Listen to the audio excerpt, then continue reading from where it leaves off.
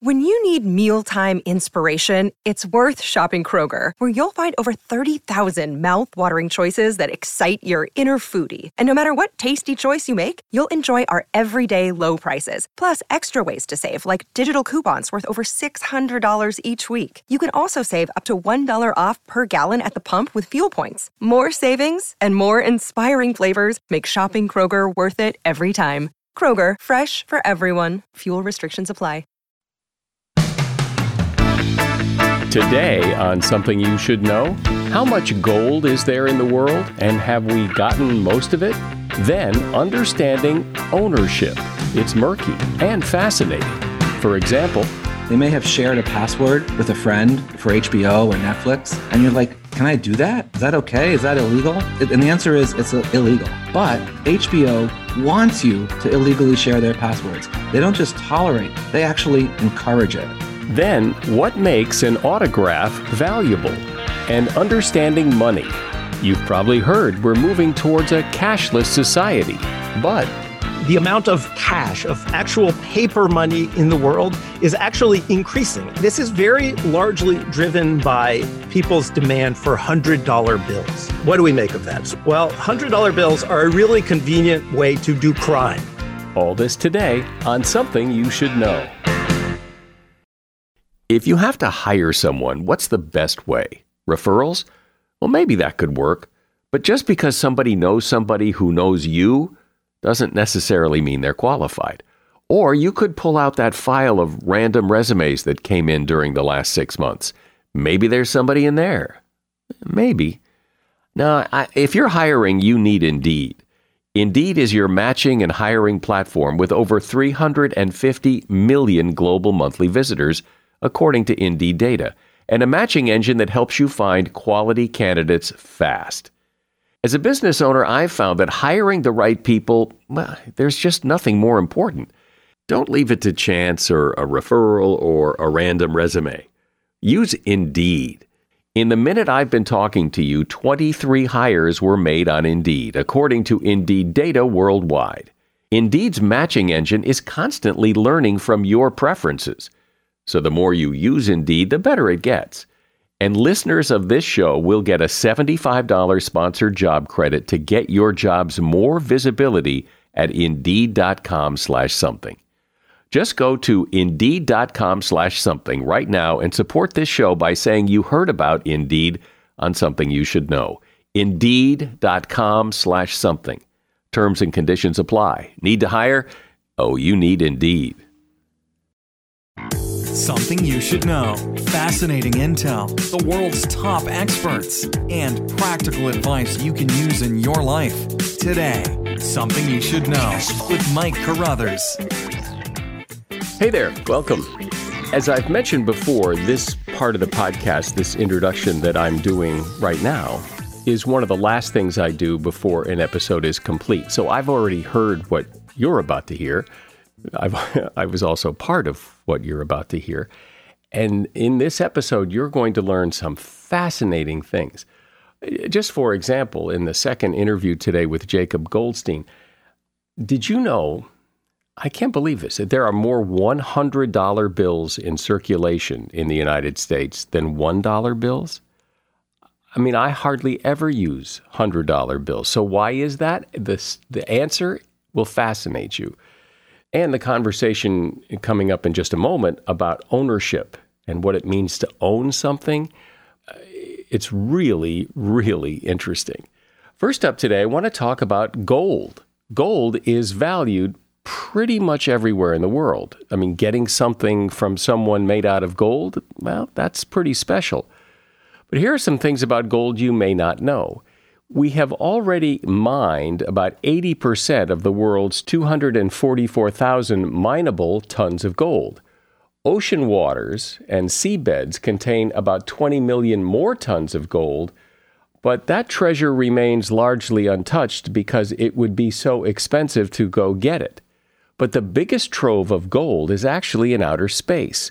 One asteroid alone, called 16 Psyche, supposedly has a few $100 quintillion worth of gold in it. The U.S. Treasury currently holds 147.3 million ounces of gold bullion. About half of it is stored at Fort Knox, a stash that's worth more than $130 billion. And speaking of bullion, the term bullion, which refers to gold bars or coins ready to be traded, that term comes from the Latin word for boil, because that's how you remove gold's impurities. You heat it or boil it at 5,173 degrees Fahrenheit. Most of the world's gold is now mined in China. That country took over South Africa for total historic gold production in 2017. Some gold comes from sewage. Among the more surprising and unpleasant sources of gold, treated sewage. In 2015, after analyzing sewer sludge from local treatment plants, researchers at Arizona State University concluded that the sewage produced each year in a city of 1 million people includes, on average, $2.6 million worth of gold and silver. The Nobel Prize is made of gold, although it was downgraded in 1980 when it went from 23 carats to an 18-carat core coated in 23-carat gold. The gold in each medal is worth about $8,000. Olympic gold medals haven't been made of gold since the Summer Games of 1912 in Stockholm. Modern gold medals are mostly silver. The gold medals from the 2016 Games in Rio contained 1.2% gold. And that is something you should know. When I say the word ownership, that seems like a pretty simple notion to grasp. If you own something, it's yours to do with as you see fit. What's yours is yours. That's ownership, right? Well, not exactly, as you're about to hear from Michael Heller. Michael is one of the world's leading authorities on ownership. He is a professor of real estate law at Columbia Law School, and he is co-author of the book Mine: How the Hidden Rules of Ownership Control Our Lives. Hi, Michael. It's great to be here. So when I think of ownership, the concept is pretty simple. On one hand, what's mine is mine. That's what I own. But it also seems like ownership is complicated in the sense that when you buy a house or a car, there are pages and pages of documents about the ownership of this. So in that way, it seems complicated. It does, but those pages and pages are stuff that really nobody ever reads. When you think about what ownership really means, this is something that kids figure out from the earliest ages. It's one of the first words that kids learn is this is mine. And you see kids on the playground fighting over whether it's theirs or the other kids. They're using a few simple stories. Those are the same stories you use when you buy your house. And so when I say something is mine, and I think it's mine, what does mine mean? Well, think about two kids on a playground. One says it's mine because I'm holding onto it. Another says, no, I was first. Those are two of the 6 very simple stories. It's mine because of possession, it's mine, or it's mine because I was first.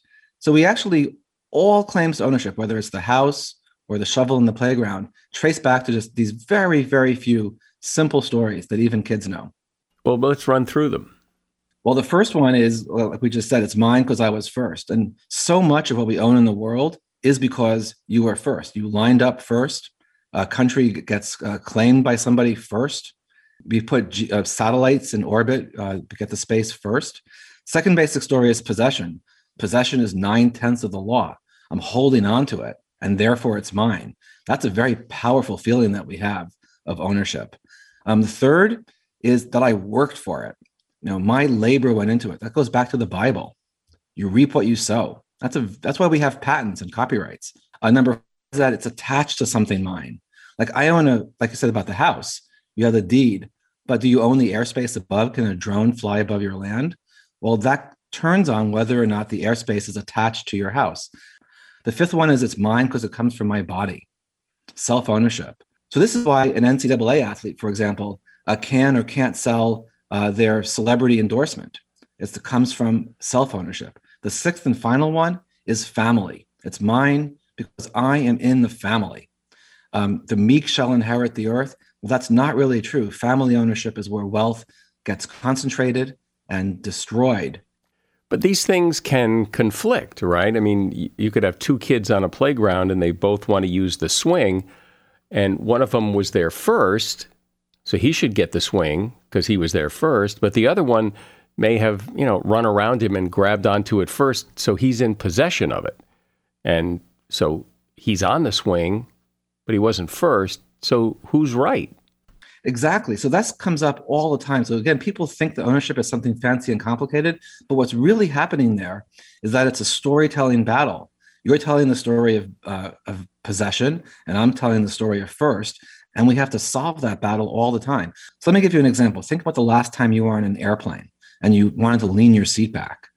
Like you say, okay, well, I have a little button, I can lean back. And the person behind says, no, that's where my knees go. And that's where the laptop tray goes. So that's my space. I possess it. So that wedge of space turns out to be a really important ownership conflict that you experience when you fly. You're having two of these simple stories, attachment and possession, in battle with each other.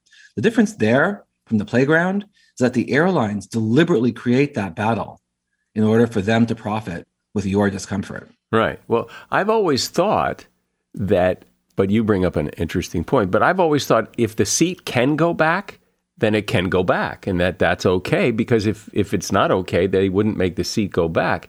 But what's interesting is if you get on the plane first and put your seat back before the guy behind you gets there, you're probably going to have an easier time selling that than if you do it after he sits down. Michael, your reaction is interesting, and I'm sure pretty confident in your reaction, as am I in mine. When I poll audiences on this, and I do it all the time, 50% of people say they can lean back, and 50% say no, you can't lean back unless you ask. There's actually a huge division, and it seems to turn largely on how big the people are. Larger and taller people tend to say there's no right to recline. Actually, there's one thing that's maybe useful for your audience. If you are the person behind and you want them not to lean back, asking them doesn't work necessarily, and offering them $20 doesn't work. But studies have shown that if you offer them a drink or a snack, 3/4 of the people in front of you won't lean back into your seat.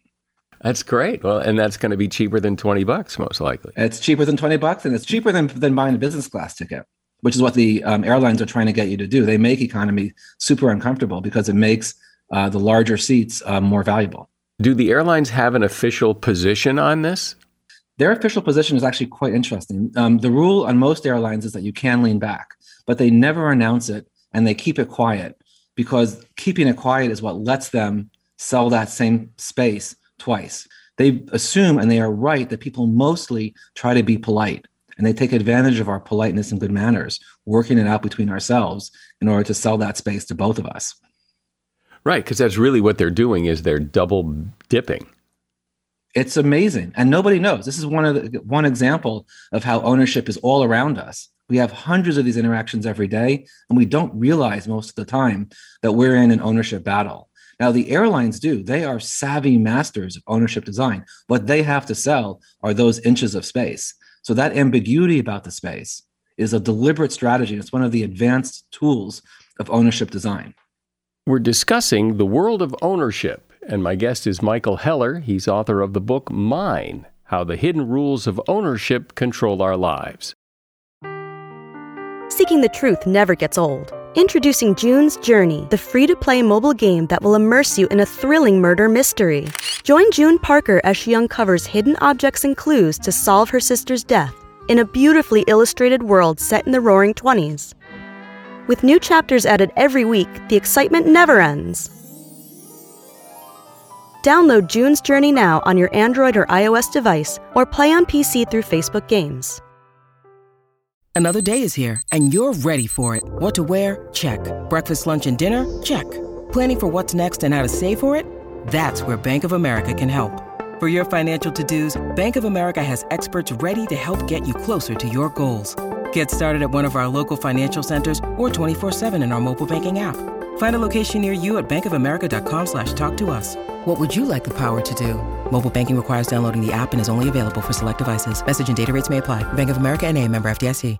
So, Michael, what are some of the other examples of advanced ownership design? This is maybe something some of your listeners may have done in their lives. Certainly many of my students have. They may have shared a password with a friend for HBO or Netflix. And you're like, can I do that? Is that okay? Is that illegal? When I ask my students, have you ever downloaded music or books or movies illegally? 100% of them say, yes, I've done that. And this is law students. And when I ask them how many of you know if this is legal or illegal, about half of them don't even know. And the answer is it's illegal. But HBO wants you to illegally share their passwords. They don't just tolerate illegal password sharing, they actually encourage it. So this is another hidden example. They're using a different advanced strategy of ownership design, which is they're tolerating theft. They get you hooked on their product. Actually, in the words of their president, Richard Plepler, he said, what we're trying to do is build video addicts. And to do that, they want you to feel like you're getting away with something. But the people who are using someone else's password can continue to use it forever, so they never have to pay. But they feel bad. See, what HBO is counting on, this is actually a part of their marketing strategy, the feeling that people want to go legit.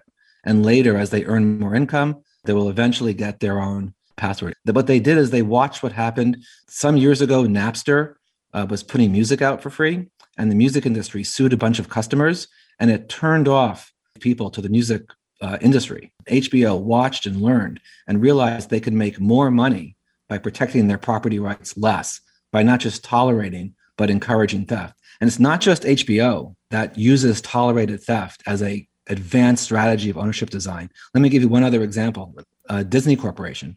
And what they've discovered is that by tolerating a certain amount of theft, they can actually increase their profits.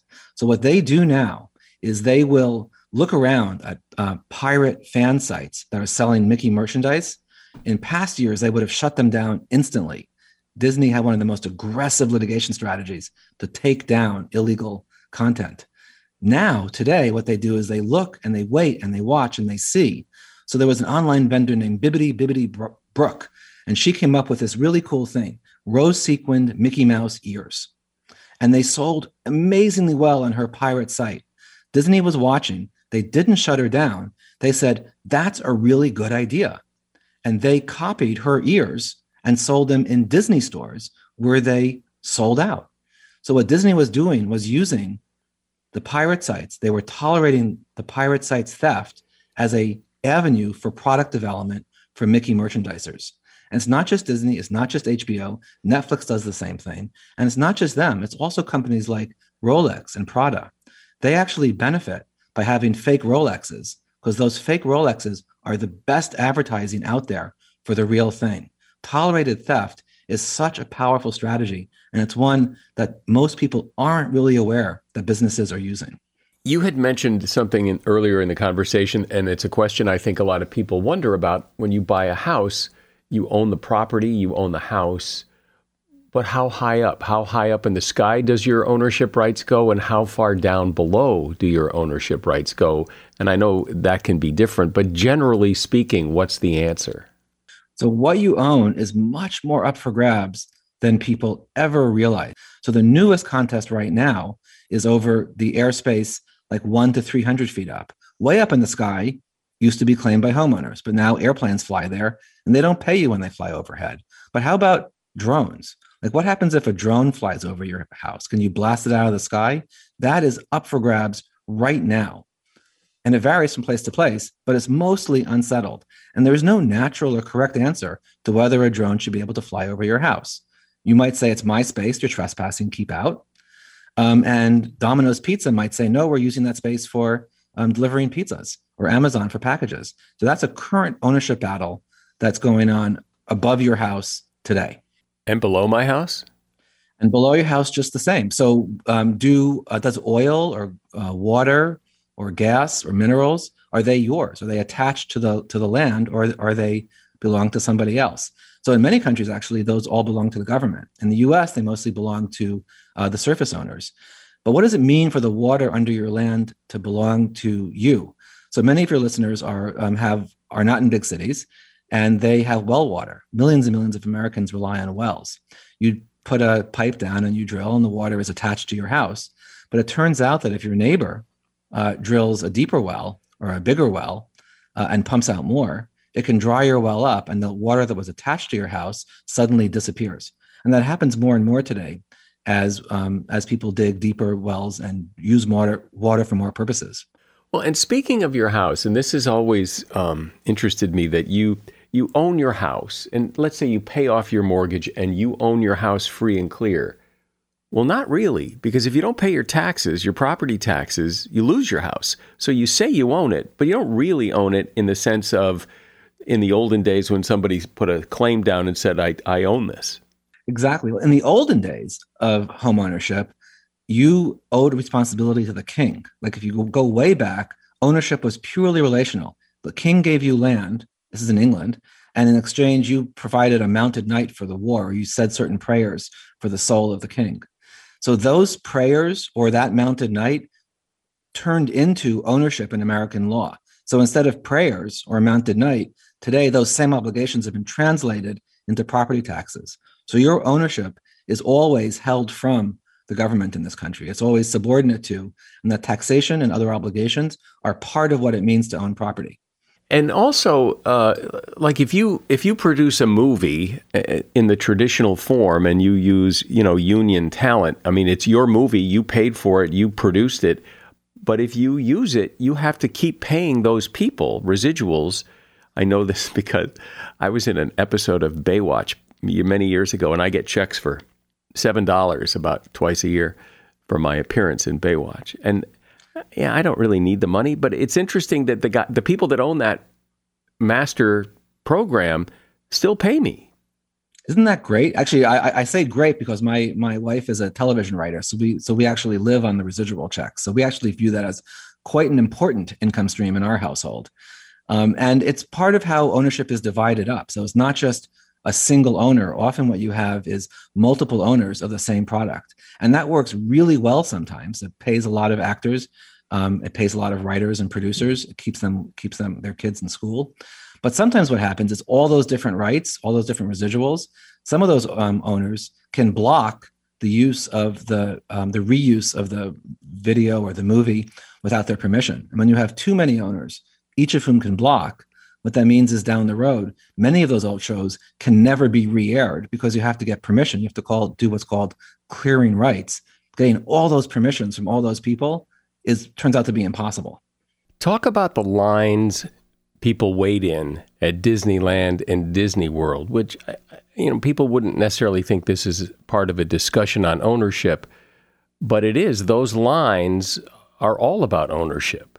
When you're standing in line, you think the line at Disneyland is first come, first served. And it turns out that Disney is a real master of engineering ownership, not just in the tolerating theft side we talked about before, but also in engineering how lines really work. So what they do is they've created something called a fast pass.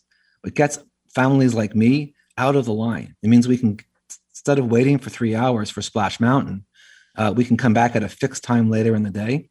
That's part of the price of admission is these fast passes. And what it does for Disney is it gets families like ours walking around buying Dole Whip, buying Mickey merchandise, buying those big turkey legs. It's actually extremely profitable for Disney. What they then realized is they can make even more money. They could basically create business class at Disney World. So they created something called a Disney VIP tour, where they assign a guide to your family to take you in from the side door or from the exit, so that the families waiting in line for Splash Mountain don't even realize that the super wealthy are having a whole different definition of what it means to be first in time. They go in straight ahead of you and you don't even know it. So what you're seeing there is an example of how sophisticated ownership engineering is around lines. This is the same thing with a 20 or under line at the Walmart, or the cut the line at Starbucks if you have the app. There's all sorts of ways that savvy businesses are able to engineer lines to get you to do what they want to maximize their profits. And sometimes that means minimizing your hassle. But Disney actually values all those people waiting in line because that's what creates the market for example, the VIP pass, just like it's valuable for airlines to have the sort of misery in economy because that's what creates the market for business class seats up front. Another ownership issue I remember hearing about is your trash, that, your stuff is your stuff, but once you put it in the trash and you put it out on a public street for pickup, it's not yours anymore. It's whoever wants it. Isn't that cool? And sometimes it is. There's actually real debates about that because people put out, it turns out, like important tax records that they then get they can end up in criminal charges, and they say, no, I didn't mean to abandon that trash in my trash can. And the courts actually split on whether your trash is abandoned or not. So in many places it is, and in many places it's not. Well, another place where things are a little fuzzy to me anyway is online. Like when I buy a movie from my cable company, I buy my movie. I own it. Well, I don't own it because I found out when I moved, I don't get to take it with me. That's one of the big changes as we move our lives from tangible stuff to the intangible world. When you click buy now and download a movie online, you think that possession is 9/10 of the law. But the reality is that Apple or Amazon can delete your show right off your Kindle, can right off your device, and they owe you nothing. Online, you own much less than you do in the real world. And Amazon and Apple know that you don't understand that. Most people, almost 90% of people, believe that it's the same to own a book online and to own the real thing. And Amazon actually profits from every download because you believe that you own more than you actually own. Well, it's interesting because when I think of ownership, it just seems so clear cut. You either own it or you don't own it. Just the opposite. Ownership is always up for grabs. It's always the storytelling battle. And there's a handful of these stories. You use them, your kids use them, your parents use them, your friends do. And once you start noticing that people are using them all around you, you will sort of see the world in a different way. And my hope is that once you see it, you can't unsee it, the world starts to look a little more interesting, and you can actually have a little bit more control over it. Well, this has been very enlightening and helpful in understanding that ownership is not necessarily as simple as you think it is. Michael Heller has been my guest. He's one of the world's leading authorities on ownership. He's a professor of real estate law at Columbia Law School, and his book is called Mine: How the Hidden Rules of Ownership Control Our Lives. And there's a link to that book in the show notes. As a listener to Something You Should Know, I can only assume that you are someone who likes to learn about new and interesting things and bring more knowledge to work for you in your everyday life. I mean, that's kind of what Something You Should Know is all about. And so I want to invite you to listen to another podcast called TED Talks Daily. Now, you know about TED Talks, right? Many of the guests on Something You Should Know have done TED Talks. Well, you see, TED Talks Daily is a podcast that brings you a new TED Talk every weekday in less than 15 minutes. Join host Elise Hu. She goes beyond the headlines so you can hear about the big ideas shaping our future. Learn about things like sustainable fashion, embracing your entrepreneurial spirit, the future of robotics, and so much more. Like I said, if you like this podcast, Something You Should Know, I'm pretty sure you're going to like TED Talks Daily. And you get TED Talks Daily wherever you get your podcasts. Imagine life without money. It's really impossible to imagine because in many ways, money makes the world work. So where did the concept of money come from? And why do we buy into it? I mean, money's just bits of paper and little metal coins, yet we have collectively all agreed that it has value. Why? And in this digital age, what's the future of money? It's a fascinating tale that directly affects you. And here to tell the tale is Jacob Goldstein. He is co-host of NPR's Planet Money program and author of the book Money: The True Story of a Made-Up Thing. Hey, Jacob, so where did money all begin? Where did the idea of using money and exchanging it for goods and services, where did that begin, if we know? The first thing we would really clearly recognize as money was coins, which emerged around 700 BC in the Eastern Mediterranean. There's like a nice clear moment of like, there were not coins, and then suddenly, boom, they invented coins in the Kingdom of Lydia, which is in present-day Turkey, right around 700 BC. And people liked coins. They took off. Which, when you think about it, is kind of an unusual concept that we're all going to carry around these little metal discs and use that to buy things. But obviously, clearly it caught on. It became a thing. And now it's really falling out of favor. I mean, who wants to carry around a bunch of coins? True. It's not what it was. The origin of coins is interesting sort of on a few levels. I mean, the very first moment of coins comes in this kingdom of Lydia, where they had a lot of this amalgam of gold and silver called electrum. It's a naturally occurring blend. And, gold and silver were both already valuable in the world. Silver especially was money-like for a long time up until this time. But when you have a blend of gold and silver, it's kind of a problem. I mean, it's a nice problem if you got a bunch of gold and silver. But when it's blended, you don't know exactly how much a lump of it is worth, right? Because it depends on how much gold is in there and how much silver. So what the Kingdom of Lydia does at this time is they say, okay, we're going to cut these lumps of electrum into relatively consistent sizes, weights, but also we're going to use electrum that has a consistent ratio of gold and silver. So we're going to have this electrum where you know how much gold and how much silver it is, and you know how big it is, and then we're going to stamp a lion, which is the royal symbol, onto each of these lumps to essentially guarantee that this is what it says it is, and it's this set ratio of gold and silver. So they're solving this problem of value. They're making it much easier to know how much this lump of metal is worth. And that's like the birth of coins, the birth of the first thing we would recognize as money. And so the general notion of money, whether, and there's different currencies around the world, but the general notion of money is how old? You can go back for a long time before this moment when coins were invented, and you don't see things we would recognize as money. You don't see paper money. Paper money is not going to be invented for thousands of years, basically, until 1000 AD. But you can go back thousands of years before to really the origin of civilization, basically, the cradle of civilization, Mesopotamia, thousands of years ago, where the very first writing that we know of was, not some epic poem celebrating the king and not some love note. It was accountants writing about debts, basically, right? It was, so-and-so brought a bull to the temple on this day and is owed this many rations of barley or whatever. So on some level, a record of debt is very money-like. Whether it's money or not, we could argue about it, but it's quite money-ish. Sort of systemic recording of debt is a lot of what money is about.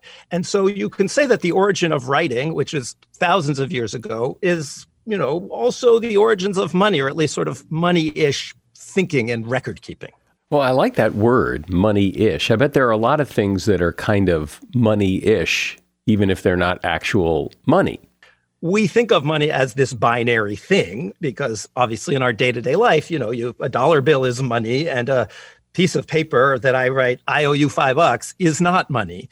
But in fact, what is money changes over time. And at any given moment, there are things that are sort of money adjacent, that are money-ish. So like, bank deposits today, your money in a checking account, that is basically money. Most money is bank deposits.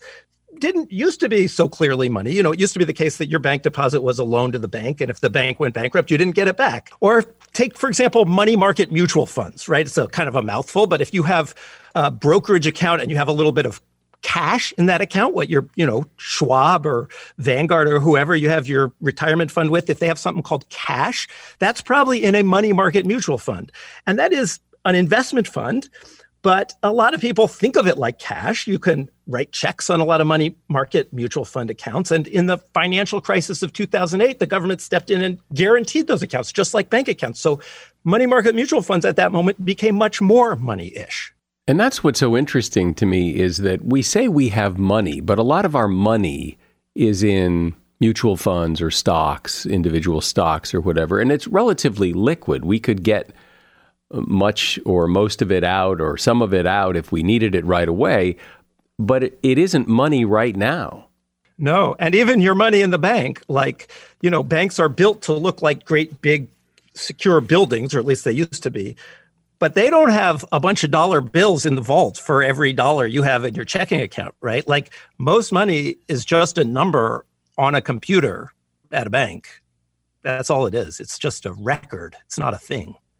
But I think people think about their money, or I think about my money as a thing, not just a record on a computer. That You know, if somebody writes me a check, I understand that nobody from that guy's bank runs over to my guy's bank and says, here's Mike's money because that guy wrote him a check. But I still like to think that the money is a thing. And if it isn't a thing, if it's just a record, well, then where is the money? Do people even write you checks anymore? That alone is something in 2021. Yeah, occasionally.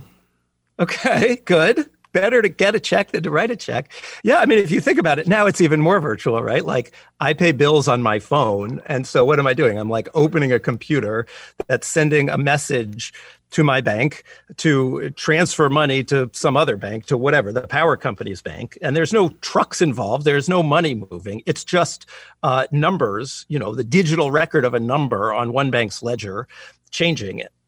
That's it. That's all money is. It's just the ledger. Does money ever move other than when I go to the grocery store and I hand them $20 for my milk and bread, and that's money moving? But does money move in any kind of big, significant way? And if it doesn't move, where is it? You mean physical? You mean literal, like bills in armored cars move? Yeah, well, I mean, in terms of all the zillions of transactions that go on every day, money, almost none of it is anything happening in the physical world. I mean, especially if you think by dollar value, right? Every big transaction, like you might still pay in cash at the grocery store or something, but you're not going to pay in cash if you buy a house. You know what I mean? Like if you think about the amount of money you move around, the bigger the transaction, the less likely you are to use cash. So it's really just a set of ledgers, right? Just a set of records. I mean, I think it was one of the Federal Reserve presidents described money as memory. Money is memory, which is kind of nice, kind of poetic for a central banker, right? And it's really just a record. It's really just a record of sort of, you know, if you think of a town and you go to the store and you have a tab at the general store, right? It's like that, really, but writ very large with more zeros attached. Yeah, if I have a tab at the general store, though, there does come a day of reckoning. At some point, the storekeeper is going to say, it's time to settle up. You need to actually bring some money into the store and pay your tab. But that never seems to happen in the real world today. There's no paying of the tab.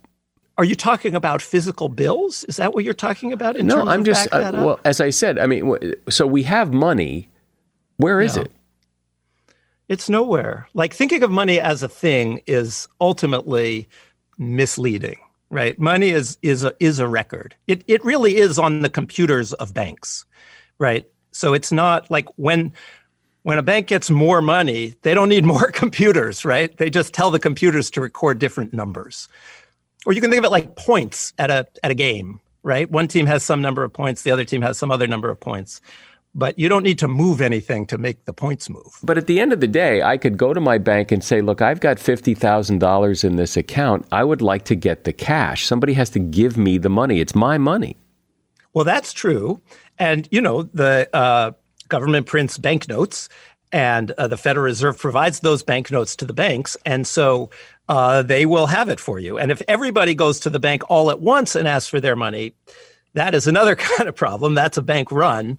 But in general, you know, banks don't keep all of the cash on hand to represent every dollar in somebody's bank account. In fact, if you look in like the whole world, the amount of money in the world is far greater than the amount of paper money because most people don't use paper money that much.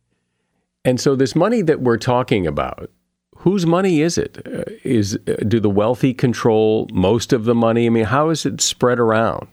The rich are indeed very rich. You know, people talk about income inequality, right? The gap between incomes for high earners and low earners, or very high earners and everybody else. But the gap in wealth inequality, not how much do you make, but how much do you have in the bank, or, you know, the value of all your assets minus all your debts, if you want to be technical about it. Wealth inequality is much larger than income inequality, in significant part because lots of people have essentially no wealth, right? Lots of people, if you take all of their assets and add them up and then subtract their debts, you get zero or negative, right? You owe more than you own. So there's a lot of wealth inequality. Where is money going, do you think? I mean, it certainly has changed just from what we've been talking about here. Where do you see it going? Are we headed to this cashless society, or do we have a foot in it already? What do you think? Well, there's a few different trends that point, interestingly, in kind of opposite directions. One thing that is really interesting to me is if you look over the past year or past several years, you see, surprisingly, the amount of cash, of actual paper money in the world is actually increasing. In fact, it's growing faster than the economy. We don't know exactly what's going on because, a lot of the point of cash is that it is not traceable, right? But there are a few interesting facts. One is this is very largely driven by people's demand for $100 bills. There are something like 40 hundreds in circulation for every man, woman, and child in America, thousands of dollars in $100 bills. There are, I think more hundreds than ones last time I checked. So like vast numbers of $100 bills are flowing out into the world and flowing around the world. So one, what do we make of that? One, well, $100 bills are a really convenient way to do crime. Right? Like if you want to move money around undetected and not, fall into anti-money laundering laws or be tracked, a bag full of hundreds is a great tool. So they're probably being used a lot for crime. The other thing is people outside the U.S. love the U.S. dollar, which is in many ways useful for America. If you live in a country where you don't trust the government, where you don't trust the banks, where you don't trust your currency, a $100 bill is a very useful store of value, a very useful savings tool. So that is the interesting cash is not dying story. There's more of it than ever. The more obvious counter story is who even uses cash anymore, right? I mean, the pandemic only accelerated what was already going on, right? When you can pay with your phone, why bother with cash? Unless you don't want the government to know. That's really interesting. And isn't it? Yeah, because I almost never use $100 bills because they're inconvenient. People don't want to break them. And people use $20 bills because that's what the ATM gives you. But hundreds of dollars, $100 bills, it must be crime because otherwise. Be crime. Yes, it must be crime. That is correct. There's this really quite prominent economist named Ken Rogoff. He's at Harvard and he used to be at the International Monetary Fund, like big name guy who wrote this book, The Curse of Cash, a few years ago, actually just saying like, look, we should get rid of hundreds and fifties, like now, easy call, because any normal non-crime committing person, you can buy anything you want with 20s, right? Even if you want to buy something for $1,000 in 20s, like you can, right? You could still use cash. All it would do to get rid of hundreds and 50s is make it harder to commit crimes, basically, right? So I think he got a ton of blowback for that book. Actually, I've talked to him a few times since it came out, and he is much less, aggressive now in kind of pitching his ideas than he was before. Because I think the prospect of getting rid of cash makes people very angry. People worry about surveillance, essentially, which is, I suppose, valid, right? It is certainly true that if you're not using cash, you should assume that your transaction is not private, right? So that's, I guess, the counterpoint. What other things about money like that people probably don't know, if anything, jumps to mind? Some interesting facts about money and how it works and what it is. There are some really good stories from history. So paper money is a fun one, right? So you have coins. So coins, as I say, they start out in the Mediterranean about, 2,700 years ago. And for a long time, coins are basically money. And they're popular and they spread and they're used widely in Asia and Europe. And it's not until 1000 AD in China that we see paper money. And what happens there is, well, a few things. One, the Chinese invented paper, which is useful if you want paper money. But also, there's this province in China called Sichuan. And they use iron coins. In a lot of China, they use bronze coins. But in this particular province, they don't have as much bronze, so they use iron. Iron is a terrible thing to use for money in this era because the value of a coin is still based on the value of the metal it contains. Iron then, like now, was not very valuable. So you needed a tremendous amount of iron coins to buy anything. You needed 1.5 pounds of iron coins to buy a pound of salt. So it's bad. It's a bad thing to use for money. So this merchant in Sichuan has this idea. He says to people, okay, I'll tell you what, you leave your iron coins with me, and I will give you a paper receipt for those coins, like a claim check, right? And so you can figure out what's going to happen. People start taking those claim checks and just saying, hey, look, I've got this claim check for 1,000 iron coins. I don't want to go get them and bring them to you. Just take the claim check and sell me that thing. And the seller says, okay, sure, that makes sense. And lo and behold, the paper claim checks turn into money. And the government sees this happening and they realize it's a good idea. And the government gets into the business of printing paper money, and it spreads throughout China. And it actually helps to drive forward this really incredible economic revolution that happened in China around this time, around 1000 AD, where, having paper money is a technological breakthrough, right? This is the era when there's no mechanized transport, there's no trains, anything like that. So it's really hard to move around vast quantities of metal. So having money makes it more efficient to trade, right? To exchange goods over large distances. So you have this boom in trade, and you have the growth of cities that follows from that. You have, restaurants emerging. You have cities grow to 1 million people in China at a time when, European cities have, 100,000 or something, just much, much smaller. Then you have the Mongols invade. Actually, you have the Mongol invasion of China. The Mongols love paper money. They are nomadic and they have this vast empire that stretches across Asia. So they really get this idea of like, oh, we can move value around. We can move money around without having to carry trunks full of heavy, bronze. So paper money's existence is really the result of people not wanting to carry around all these coins. So are there other countries leading the way in the cashless society, or are all the countries kind of operating at the same level? So Sweden has, in fact, gone further than a lot of other countries in getting rid of physical cash, which when I first heard that, I was like, oh, sure, Sweden, nobody wants to commit crimes there. Of course, they can get rid of physical cash, right? But in fact, it's kind of the opposite. There was this crazy heist in Sweden several years ago where these criminal masterminds, landed a helicopter on the roof of some cash depot and broke in from the ceiling and stole vast sums of cash. And I think got away with a lot of it. It's this incredible movie-like thing. And so it was actually a giant heist that led Sweden to push to get rid of cash. And they, push people to use digital money, to use their phones to buy. But there's actually been a little bit of a backlash in Sweden. It went so far that banks themselves in some places stopped carrying physical money, which I kind of love, right? You go to the bank and they're like, no, we don't have money. What do you think we are? And they actually were kicking around passing a law to require banks to have money. So it's gone pretty far in Sweden, but there's also been some pushback, which I imagine is the way things are going to go, right? I imagine over the long run, we will see less and less physical cash, but there will also be sort of a persistent pushback.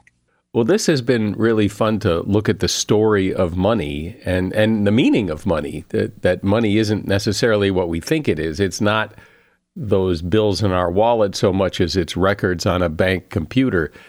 Jacob Goldstein has been my guest. He is the co-host of NPR's Planet Money, and he's author of the book Money, The True Story of a Made-Up Thing.